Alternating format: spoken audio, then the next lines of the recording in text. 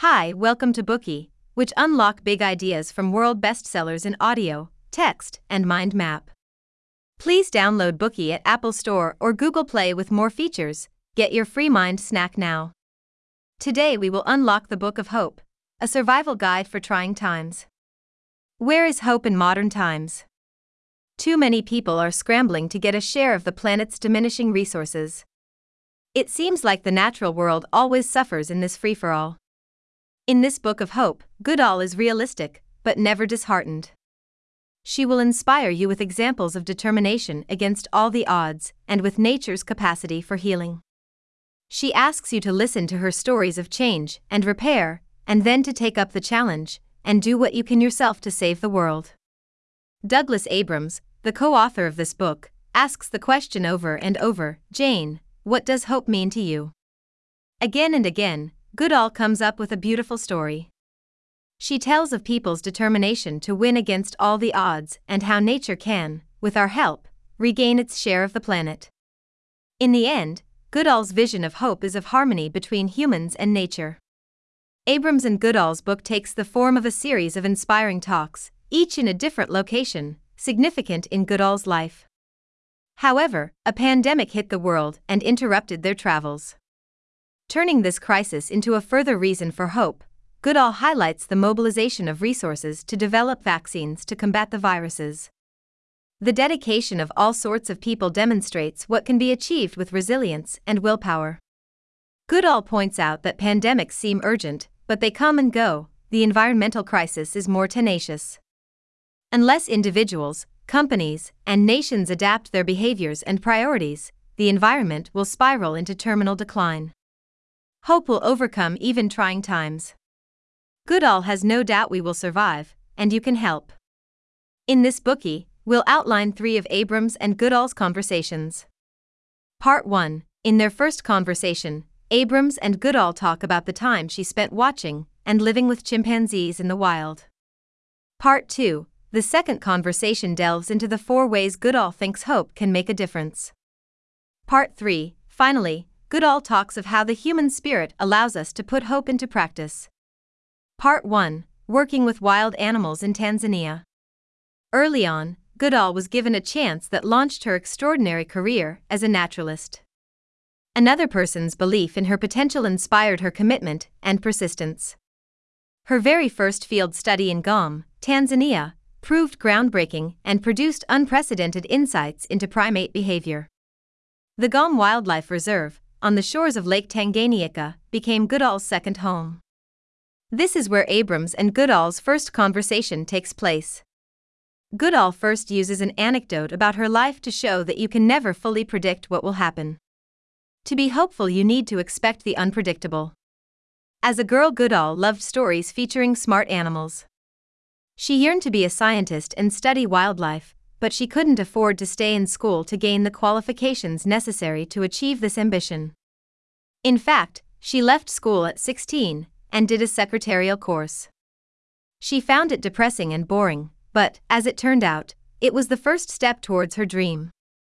Through a series of lucky circumstances, she met Dr. Louis Leakey, a paleontologist at Nairobi National Museum in Kenya, and became his secretary. Leakey thought there was a limit to what could be found out looking at fossils. He wanted to learn about the behavior of early humans by studying their near ancestors, apes. He recognized Goodall's passion and arranged for her to travel to Tanzania to research chimpanzee behavior. Although with turns and twists, she finally embarked on the journey she desired. When she arrived at the Gom reservation, the chimpanzees were suspicious of her and kept their distance. Goodall persisted. Over many months she squatted in the undergrowth and experienced moments of hope and hopelessness. Eventually, through calm persistence, she gained the animals' confidence, and one day a proud-looking chimpanzee, with a handsome white wispy beard, came up to her. She named this chimp David Greybeard. When the rest of the group saw that Goodall wasn't a threat, they slowly accepted her too. It was the breakthrough she needed. Now she could watch the chimp's behavior close up. Goodall often lacked confidence in her own abilities, but Leakey had unshakable faith in her. Goodall says she wrote to Leakey saying, "You've put all your faith in me, and I can't do it." And he'd write back and say, "I know you can." In selecting Goodall for the expedition, Leakey had been working on a hunch that an untrained woman would have fewer preconceptions, be more patient, and show greater empathy toward the animals she was studying than a man trained in a university. Goodall proved him correct. One of her achievements is discovering that chimps use tools. One day, after she had gained David Greybeard's confidence, she watched him strip the leaves from a branch and use the stick to dig for termites. The termites climbed onto the stick, and Greybeard licked them off. This simple observation changed people's understanding of animals' capacity to think and be creative. Previously, scientists argued that humans were the only species capable of inventing and using tools. Goodall watched Greybeard adapt the stick, make it fit for his purpose, and then use it to simplify his task, fishing out a tasty meal of termites from their hiding place. Her unique insight made Goodall famous. Goodall's early chimpanzee research spurred new interest in their behavior. However, in the same period, as scientists were finding that chimps were much closer to humans than previously assumed, they also discovered that the wild places where apes lived were increasingly under threat. Jungle forests were being harvested for timber and cleared for farmland. Extreme poverty in communities around chimpanzee habitats drove hungry people to take any opportunity to survive. Wretched people were encouraged to hunt chimps to sell for wild meat and capture young monkeys to trade as novelty pets. All the time, competing for ever more limited resources, chimps lost out, and desperate humans might win a short-term profit before eventually suffer from environmental degradation because of the loss of biodiversity. On another occasion, Goodall intervened and saved a chimp she called Wunda, who was captured, destined to be eaten. Before Goodall rescued her, Wunda was badly abused. It took many months for her to recover. When she was about to be returned to the wild, she turned, looked into Goodall's eyes, and embraced her. The picture of the interspecies hug became an iconic image for environmentalists, showing that the natural world desperately needs our help. Thoroughly recovered, Wunda bounced back and became the leading female in her group. She now has a daughter of her own called Hope. So, what have chimpanzees got to do with hope? They also have the capacity to feel hopeful. Inevitably, watching chimps in the wild, Goodall witnessed vicious fights and gruesome accidents as well as moments of tenderness. She noticed that when a chimpanzee was injured, and the situation seemed desperate, some would give up and die while others possessed an indomitable spirit and survived. She attributes this to hope, an invincible force that can stand even in the face of death. Goodall considers there are two types of hope, small hope and giant hope. Small hope concerns personal issues. We hope to have a happy and fulfilled life. We can actively work towards it by doing a worthwhile job, nurturing our mental and physical health. The larger hope is more complex. It is hope for the world. It requires benign enlightened leadership that provides the conditions for collective action, where everyone plays their part. Chimps show the reality of small hope, but cannot access the larger hope that will protect the forests where they live or curtail the hunters who want to profit by selling their meat. As humans have made themselves the dominant species on the planet, large hope becomes their responsibility. Goodall warns us that hope for the world is an obligation needing an organized approach. It is no good just optimistically expecting things to fall into place. Such optimism is fundamentally different from hope. Optimism is fragile. If circumstances change, optimism can switch to pessimism. The optimist expects everything to go well. When things don't turn out right, frustration or disappointment set in. In fact, when it comes to profound problems such as global warming, the loss of natural resources, or species extinction, cheery optimism is a delusion. When optimists sense the true scale of difficulties, they may turn into those who deny the need for action, because slow, perhaps barely perceptible, progress challenges their expectation that solutions will simply fall into place.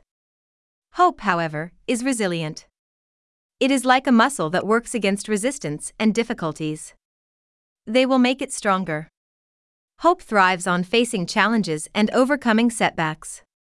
Goodall warns of 4 alarming problems that hope must confront. These are poverty, inequality, corruption, and overpopulation. If you live below the poverty line and are desperate to survive, you will not hesitate to burn the last tree to keep warm or kill the last rhino for food. If you are too affluent, your endless quest for novel stimulation will lead you to hunt the last pangolin. Without an honest and supportive government, all our best efforts are doomed to falter and fail. And if the population grows and grows, resources will not be enough to go around.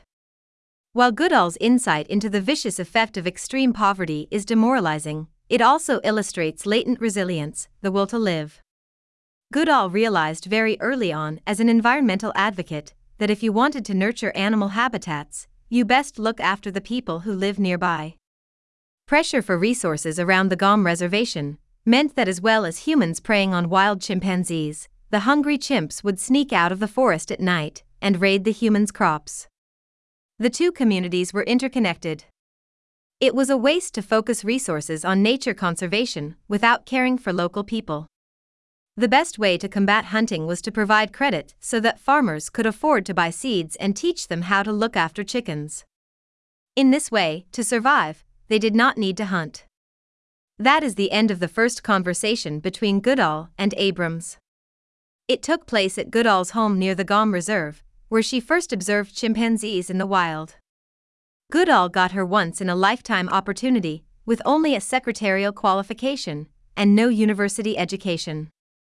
Her original insight into how chimps used tools made her famous. Next, Goodall took up the mission to protect the chimps' shrinking habitats. It was a big challenge. She needed hope. In the second conversation, Goodall will tell us more about hope. Today we are just sharing limited content. To unlock more key insights of world-class bestseller, please download our app. Just search for BOOKEY at Apple Store or Google Play. Get your free mind snack now.